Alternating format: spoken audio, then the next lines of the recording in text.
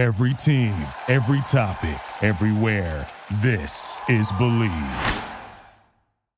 Hi again, everybody, and welcome to Give 'em the Sports Biz. Dan Avone in beautiful sunny San Francisco, joined like always with the NFL agent representing the East Coast. How's the weather out in New York?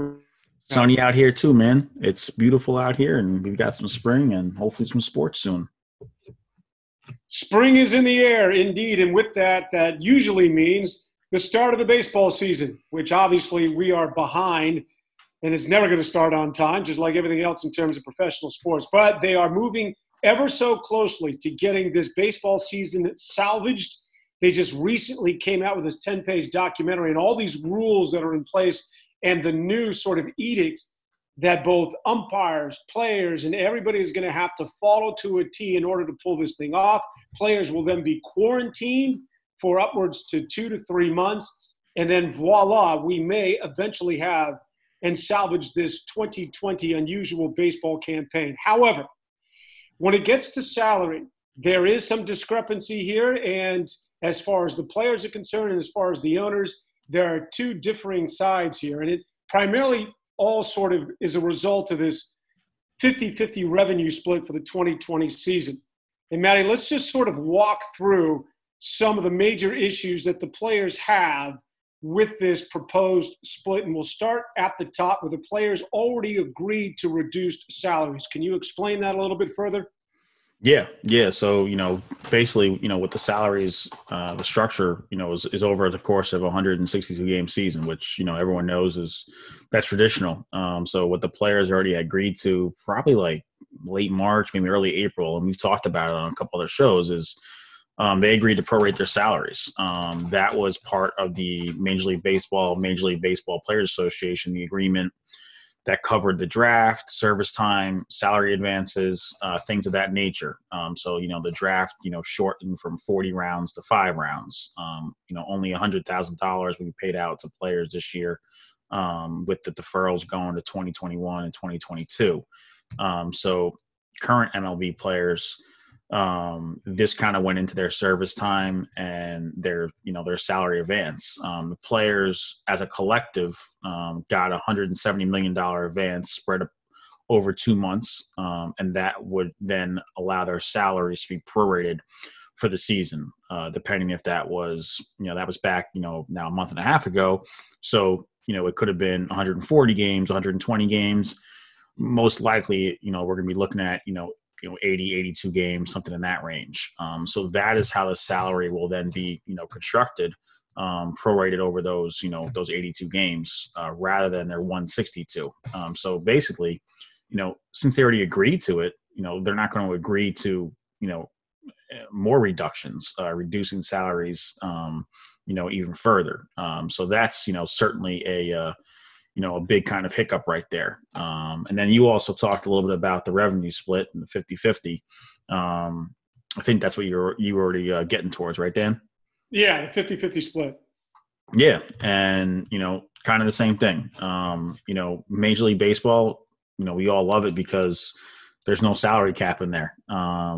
It's why players love it. It's why players sign, $300 million deals over 13 years, and why you can have, massive stars with these huge contracts on teams like the Dodgers, Yankees, Boston Red Sox, and why you probably have some dynasties, building up too. But, something that the owners, have been trying to sneak in there is this 50-50 revenue split. And usually when there's, since they've never used a revenue split in the past, because different markets are so different in terms of revenue earned. You have, like the New York Yankees with Yes Network, the Dodgers have their own network, the Red Sox have NESN, the Cubs have WGN. So you have all these different regional networks where teams are earning money. But then you also have, concessions, merchandise, ticket sales, the gates of all these different teams throughout the country, where, that goes to the team directly. It's not as if it was the NFL with their television revenue. So a split usually leads to a salary cap. And, Major League Baseball, the Players Association have never wanted a salary cap. The owners have obviously tried to sneak that in for years. And you really can't do that. That's been agreed upon in the CBA. There isn't a salary cap. There should not be a salary cap. So really, you'd be asking the players, to basically agree to a revenue system that, they've never been, they never agreed to in the past. Also, I think the other way you look at it is if you're asking the players, to see a reduction in pay this year in 2020, why aren't they seeing increases, in the years prior, and in, the years while you recover from the coronavirus, in 2021, 2022, and hopefully further future seasons, because then the revenue will be coming back up. So I think, the owners are pretty, far off base there. And when you talk about a salary cap, let's face it, and we've mentioned this as well, when you talk about players union, and forget about the CBA and forget about just being relegated to sports, when you talk about the Major League Baseball Players Union, it is one of the strongest unions right across the board in the United States. And as it pertains to sports, and baseball, comparatively speaking to that of basketball and football, the major sports here in the United States, baseball has always been envious of that of NBA basketball players, are envious of that of Major League Baseball players, and same with that of the NFL, because they have guaranteed contracts. The NBA does as well, but not to the extent like that of MLB. And there is no salary cap. And I repeat, there is no salary cap in Major League Baseball. That has been the big caveat. That has been the big hook for years that distinguishes themselves from the other professional sports in the United States. And again, it's one of the reasons why they have one of the strongest unions, because they won't let Major League Baseball touch that.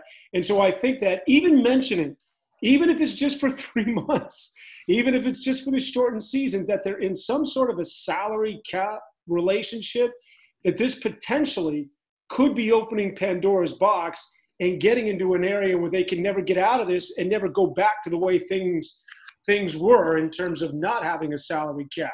Do you think that could be part of the thinking overall when it comes to the Major League Baseball players and their union? Yeah, and basically, I mean, what you're doing, when you have a salary, when you have a revenue split, if they were only going to do it in 2020, then like I said before, the players won't benefit, in years prior and then years afterwards. And if they want to continue with a revenue split, you're basically tying players' salary to the revenue, which is done in the NFL and the NBA, where there are, currently what you would call quote unquote hard salary caps.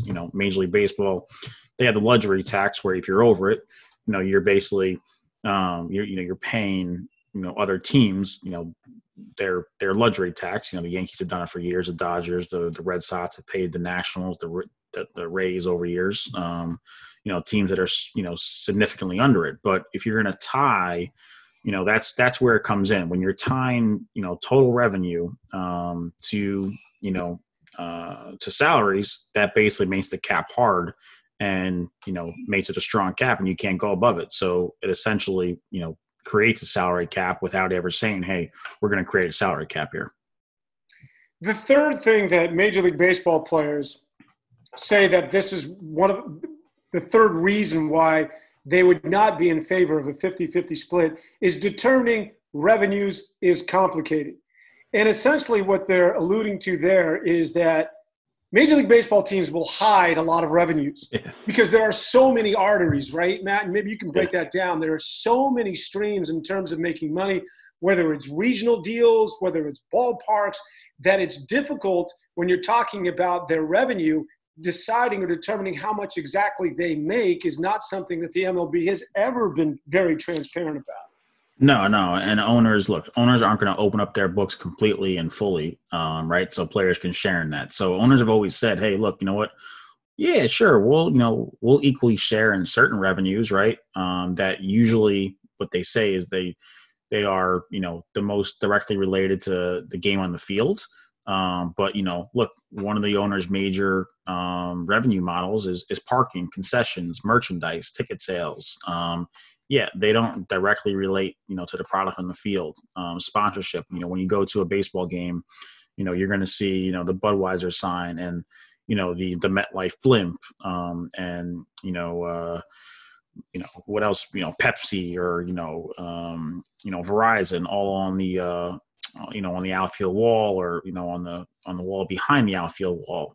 So those are all sponsorships. Yeah, they don't exactly directly relate to the game on the field. And, owners aren't willing to just open up their books and show, those revenues, or let players share in those revenues. So, it could be, look, we're going to let players share in, some of the television network revenue, right? And we just talked about it before, that each market is very, very different. You're talking about, New York compared to Kansas City, those regional networks are completely different. Even in New York and, Boston could have some differences. But yeah, the revenue, way to determine revenue, the formula to put it together is very, very different. There's a lot of revenues that are not just tied to what you would call game day revenues. So I think the players, knowing the owners, and the Players Association knowing the owners, more importantly, knows they're never going to fully open their books and comply with what the players are looking to see.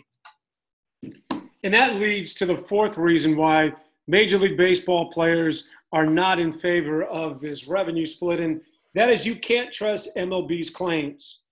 And essentially just saying that, they've lied before and they don't have a strong history in terms of them being forthright and going forward. Also, I think it's worth noting here that Major League Baseball is not obligated to, and I'm reading this here and I just lost my spot, to take another fact, Major League Baseball are almost without exemption not publicly traded entities. Yeah, private. It's a private. That's important to note. They're not publicly traded entities, and what that means is that they're under no obligation to truthfully disclose revenues, profits, losses, and so on. And so, not surprisingly, MLB owners have a long history of sort of shading these matters, and that's okay, I suppose. It's never okay, but if you're not bound because you're not a publicly traded entity, you can do what you please. But if we're talking about a 50-50 split, then there has to be some level of trust. And Major League Baseball is not necessarily, at least historically, something that I think MLB baseball players feel as though they have any sort of trust in.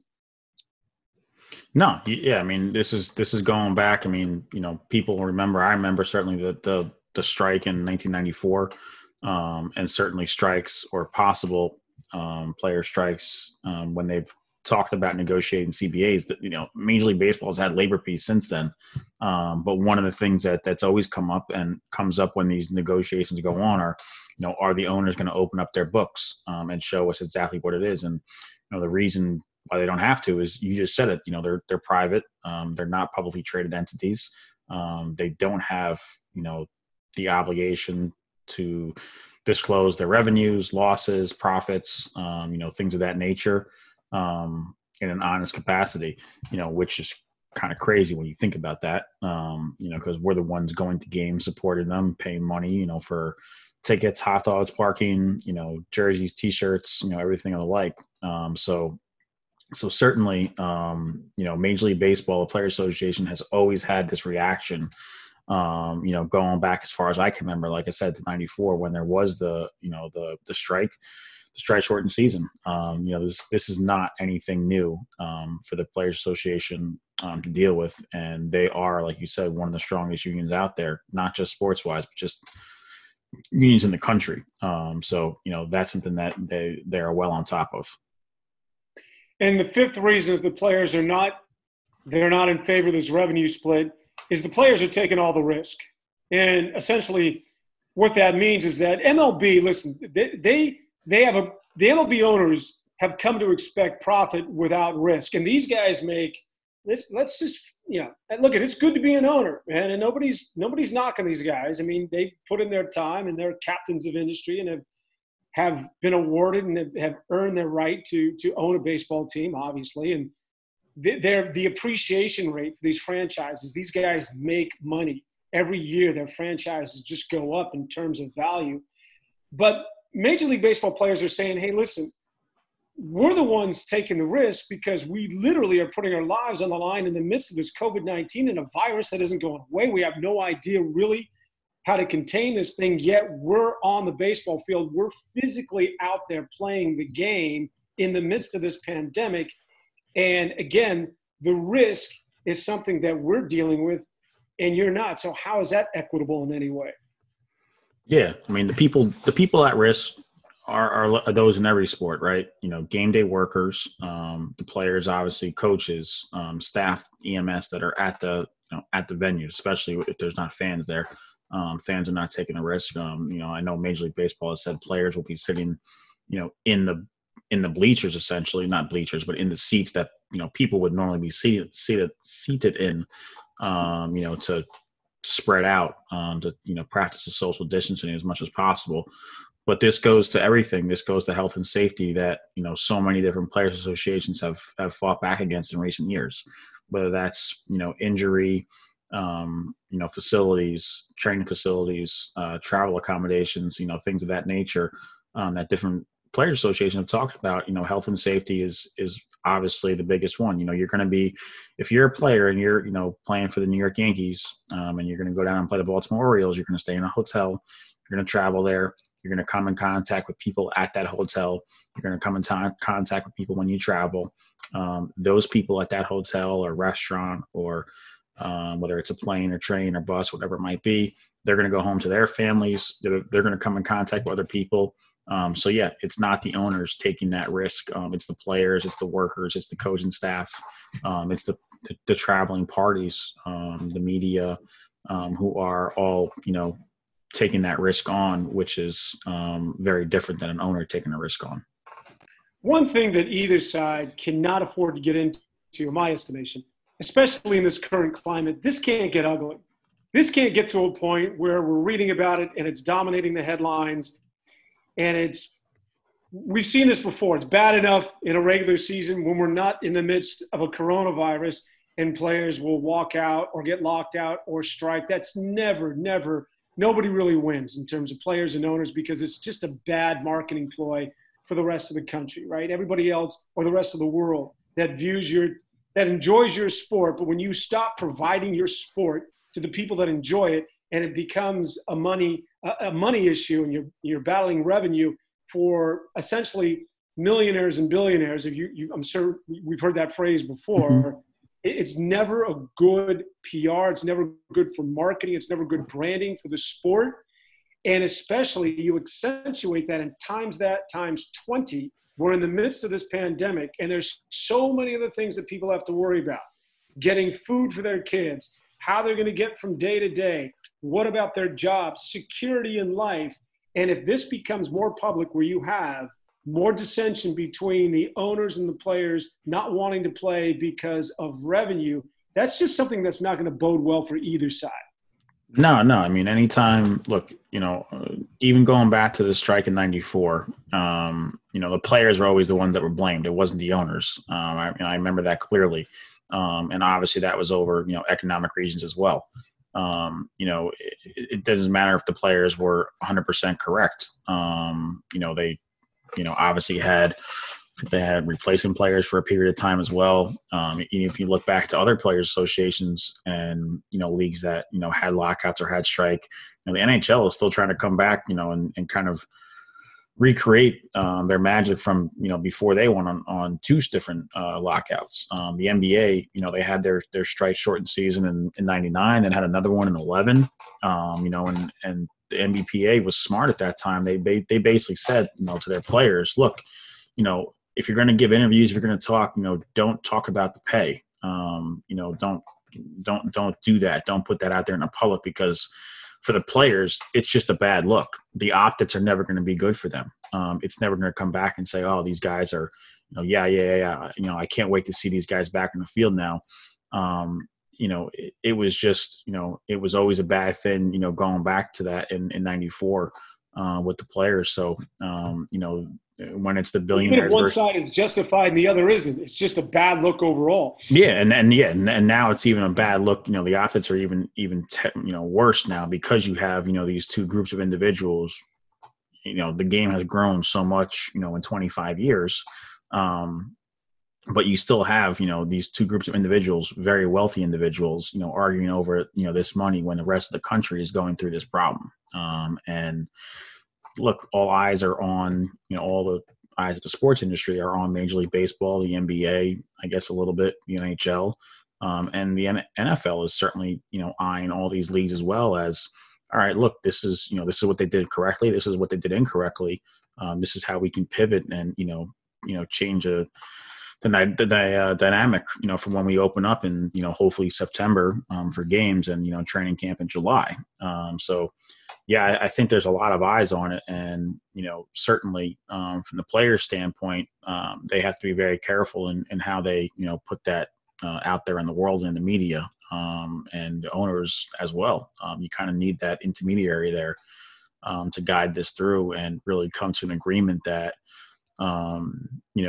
lets people realize, hey, look, this is two groups of individuals coming together and basically saying, yeah, we know we're going to lose revenue. We know people are going to get sick. But, we have to work around and work past those things. So, we can, put games on and hopefully do it in a correct manner. Or just don't do it at all. And then the last thing you want to do is get into a money squabble with these current times and with what's going on in the world today. Also, and this has nothing to do with the economic side of things, but when I looked at the new bylaws for Major League Baseball of how you're going to play a Major League Baseball game in the midst of this coronavirus and COVID-19, and all of these rules that are in place where you can't spit. Who ever heard of playing a baseball game where you can't spit, you can't touch your face? If you're a third base coach, you can't. I mean, all of these things, including exercising the proper social distancing and the quarantine. I mean, it's just a minutia of all these things you can and cannot do.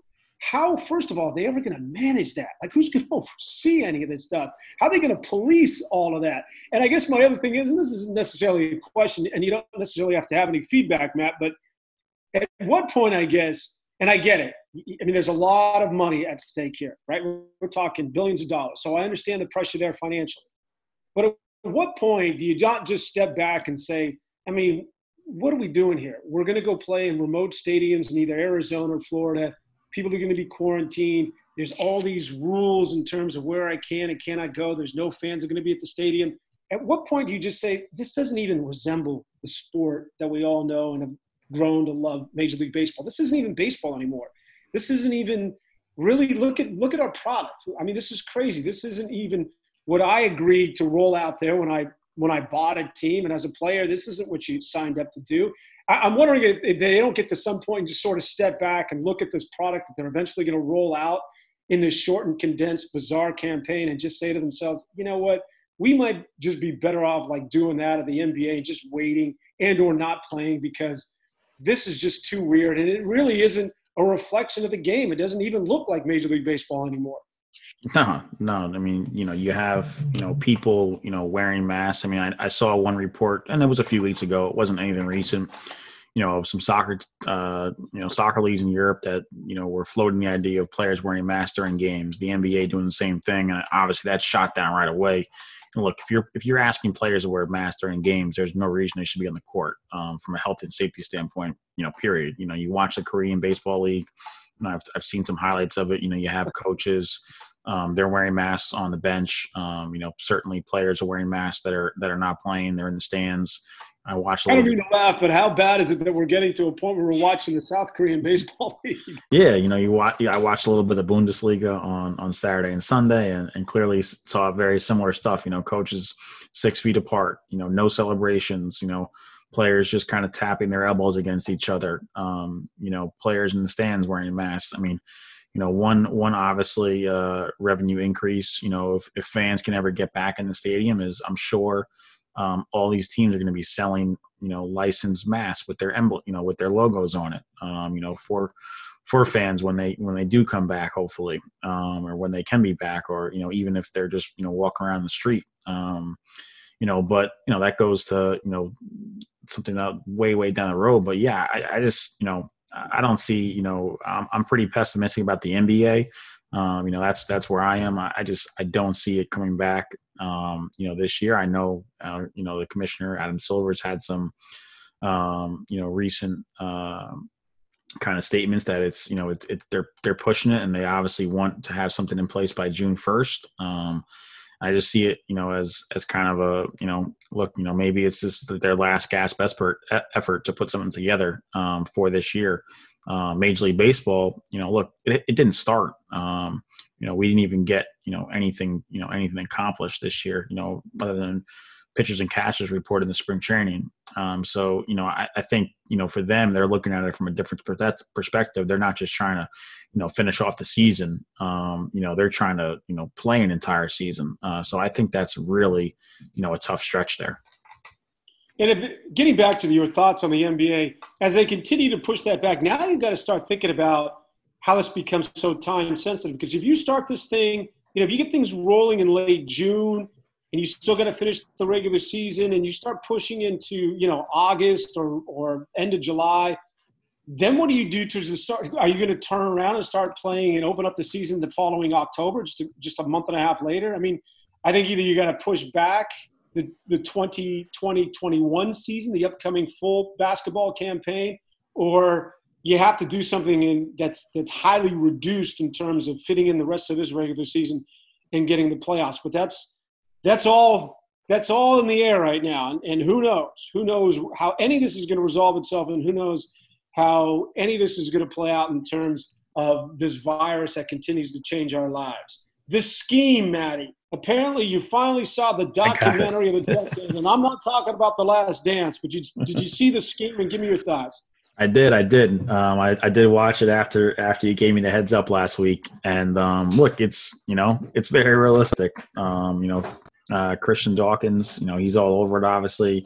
The NBA, the NBA is always going to be the dirtiest game of the four major sports in the U.S.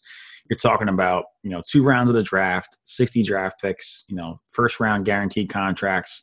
There's so few guys, that are actually getting paid. And these, AAU coaches, they have their hands out. I've talked about this before. We've been in situations where families of players have asked, for money, while their sons are in college, with their hands out. AAU coaches, they want $5,000 a month, $3,500 a month for meetings, down the road in the future after the season ends, just for the meeting. It's not for signing a player. You don't even know, they could be getting $3,500 from, 5 different agencies. At that point, people with their hands out, and that's the NBA. And we talked about this. The NBA Players Association made some adjustments to their agent rules recently, about a year and a half, 2 years ago. Hopefully, that sets right some of these wrongs. But, that's where it came from. It started with the shoe companies. The shoe companies definitely played a huge role in this. Nike and Adidas, that was the sneaker wars early on. Under Armour came in. We had a client that was brought down to Under Armour before he even went to college, and, was given some, I guess what you would say, improper benefits, by the CEO of Under Armour. And, that's coming from the CEO of Under Armour. We have, I was introduced to a football player a couple of years ago who's now in the NFL, who we don't represent. His first question to me, when we were just kind of talking, was, hey, look, you know what? There's this guy from Nike that keeps hitting me up on Instagram about, what do I have to pay you guys, while I'm a sophomore in college to keep you in the Nike family once you're in the NFL. So those things are just, they're always going to be part of the game. They're always going to be that underbelly that's always going to be there. And I think the HBO documentary did a really good job of kind of examining it. Financial advisors, they're not, monitored, or they're not controlled by the players associations the way agents are. Obviously, if an agent screws up in Andy Miller's case, he's going to get popped for it. That was surprising. It doesn't happen very often. That it becomes that public and that final. So when that happened with Andy Miller, and look, he's paid guys, he's stolen guys. That was one of his. That was just his business practice, and that was a lot of people's business practices. For a very long time. So that was part of the culture there. The documentary we're referring to is called The Scheme on HBO. And while the entire world, and rightfully so, watches The Last Dance, which I really enjoyed. But the scheme has to do with what you just laid out, the corruption of collegiate basketball, which we've always known for so much down at the AAU level. And it's seen through the perspective of this kid, who just made me giggle. I shouldn't have been laughing out loud, but I thought him funny at times. His name's Christian Dawkins. He's a wannabe agent. He's a runner. And he was the guy that actually the FBI wanted to use him to go after Rick Pitino. They wanted to go after some of the name. I mean, there's the head coach of the University of Arizona. Is it Sean Miller? I'm sorry? Sean Miller. Yep. Sean Miller, obviously, on tape. Will Wade at LSU. Yep. Will Wade over at LSU. Yeah, he's got him on tape too, and that's that's the crazy part. Will there not be another shoe that's going to drop from this? Because since this documentary has come out, both Sean Miller as well as Will Wade are clearly lying.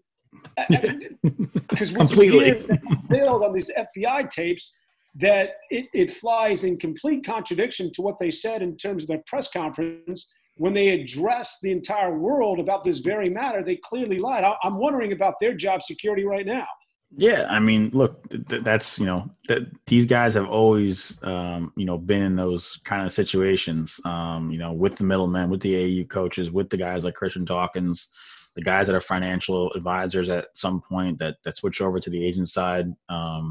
I don't understand how, nothing has kind of dropped. I mean, I guess the FBI, had some issues there with that one informant who, I don't know if he took some money or if he, put some money in his pocket out in Vegas or something. He disappeared. And we're talking about the FBI agent, not the guy, the FBI agent, not the person they were investigating, but the FBI agent himself was also corrupt. Yeah, he was also corrupt. So maybe that's the reason. Maybe there was some backroom stuff that went on, and Sean Miller and Will Wade, were able to skip through. But certainly, I don't get how guys like that. I mean, look, I've seen it in locker rooms. I saw it down in Tennessee when Bruce Pearl was the coach there. There's a reason he's not the coach there anymore. That was probably 7, 8 years ago. He let boosters kind of run through that program. The University of Miami football, had their issues. USC football, with Reggie Bush, having movie stars on campus and having, agents, financial advisors, marketing reps all over the place. They kind of he had a very laissez-faire, hands-off approach with his players. Look, this stuff happens. There was a really good quote in that documentary. I think it was by Jerry Tarkanian. 9 out of 10 teams are cheating, and then the one that's not is in last place. And it's just ironic it's coming from Tarkanian because he was accused and eventually confirmed that he was cheating. UNLV back with Larry Johnson and those guys, the running Rebels were not exactly clean. He was honest about it though. That's kind of what it was. Quick story. When I broke into this business of sportscasting for CBS, I used to do on television, a CBS affiliate.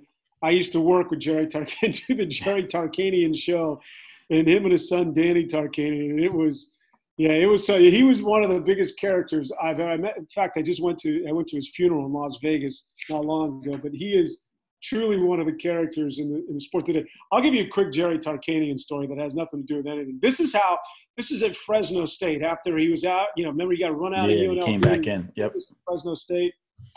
When he would recruit at Fresno State, typically you go into a kid's home, you meet mom and dad, mom cooks you a pie, and you tell the kid to come to your school because you got good academics and we can get you, we'll get you into the tournament and people are going to see you and we think you're a good kid, come join our culture. What he would do with Danny Tarkanian, and I know because I went on one of these quote-unquote recruiting trips, they would go and fly to New York City, right? And they'd go to Rucker Park. Rucker Park? Yeah, up in Harlem. Yep. And they'd go to Rucker Park, and they would have literally these round-trip tickets to Fresno, California. And this was back in the day when Rafer Alston and some of these kids that were running down, Chris Herron, they were these guys who couldn't get into college. These are guys that had talent, either got kicked out of college and they were just running game out at Rucker Park. And he would just go out there and he would just dole out these round trip tickets to Fresno as recruiting trips. Half of these kids would take the tickets and cash them in and go get booze. And then some of the kids would actually come out. I mean, it was the most bizarre sort of relationship in terms of Jerry Tarkanian and these they used to call it the University of Second Chance, because there's all these kids who were just getting a second chance and recruited right out of Rucker Park. But I think that the documentary, what it does is it just sheds a light on the corruption that continues. But there's just got to be some sort of a fallout, because this is all done by the Southern District of New York, and they get their man. They have like a conviction rate of over like 95% or something like that. And here they have the noose around Sean Miller, as well as Will Wade out of LSU, and they're going after Rick Pitino. They got all this stuff. And then suddenly they just put the brakes on. And they're like, it's almost as if somebody blew in Sean Miller's ear and said, hey, listen, we're going to leave you alone. Just say this in a press conference. And they go after this poor tool, Christian Dawkins, who's the only guy who essentially gets nailed in this thing. And they let all the big fish off the hook. So it's really sort of interesting in that the Southern District of New York, right in the middle of this thing, suddenly did an about face and just sort of headed in the other direction and went after these low-level guys, which really, are really sort of inconsequential in terms of getting anything done in terms of stopping this corruption at the collegiate level. And even like the Adidas sneaker guys, the Jim Gattos of the world, clearly they're getting instruction from bosses, at Adidas or at Nike, that stuff comes down, from other people. They're just, they're obviously operating, they've worked in grassroots and AAU ball for years. They understand how this system works, but clearly, they're getting they're getting the orders from other people too. So it's definitely, I don't understand how it just ended with Christian Dawkins going to jail, and none of these guys, Sean Miller, Will Wades, or any of the other coaches really taking the fall here. Obviously, Pitino, he had some issues even prior to this at Louisville. And he didn't get busted because of this. He had plenty of from the hookers out in Louisville. Yeah, he had plenty of they had plenty of ammunition to get him out of there. Even with this, this was on top of it, and to go over to Greece. He's coaching at Iona now. He's back coaching in college basketball now. He took a little bit of a hiatus, and he's back. That's the collegiate game these days. Has it cleaned up? I mean, you've talked about how there's new restrictions in place now in order to be an agent in the NBA. Is it no longer as nefarious as it once was? No, I don't think it is. No, I don't think it'll ever be. I think there's always going to be that underbelly, especially in college basketball. Like I said, there's just so much money, at stake with these draft picks, sneaker companies, financial advisors, agents. They're getting a lot of money. These players are getting a lot of money, put in front of them at very young ages, 18, 19 years old. They're only going to get younger, because eventually they'll get rid of that one and done rule, like we've talked about. But I don't think it'll ever, be completely gone. There's just too much money at stake, and people are going to put their hands out. They're going to try to figure out ways to get in front of these players, whether it's an AAU coach, like I've said, I've barbers have called me, guidance counselors, they all, feel like, all right, look, I had a role in this player's life, or this young man's life, since I've known him since he's 12 years old.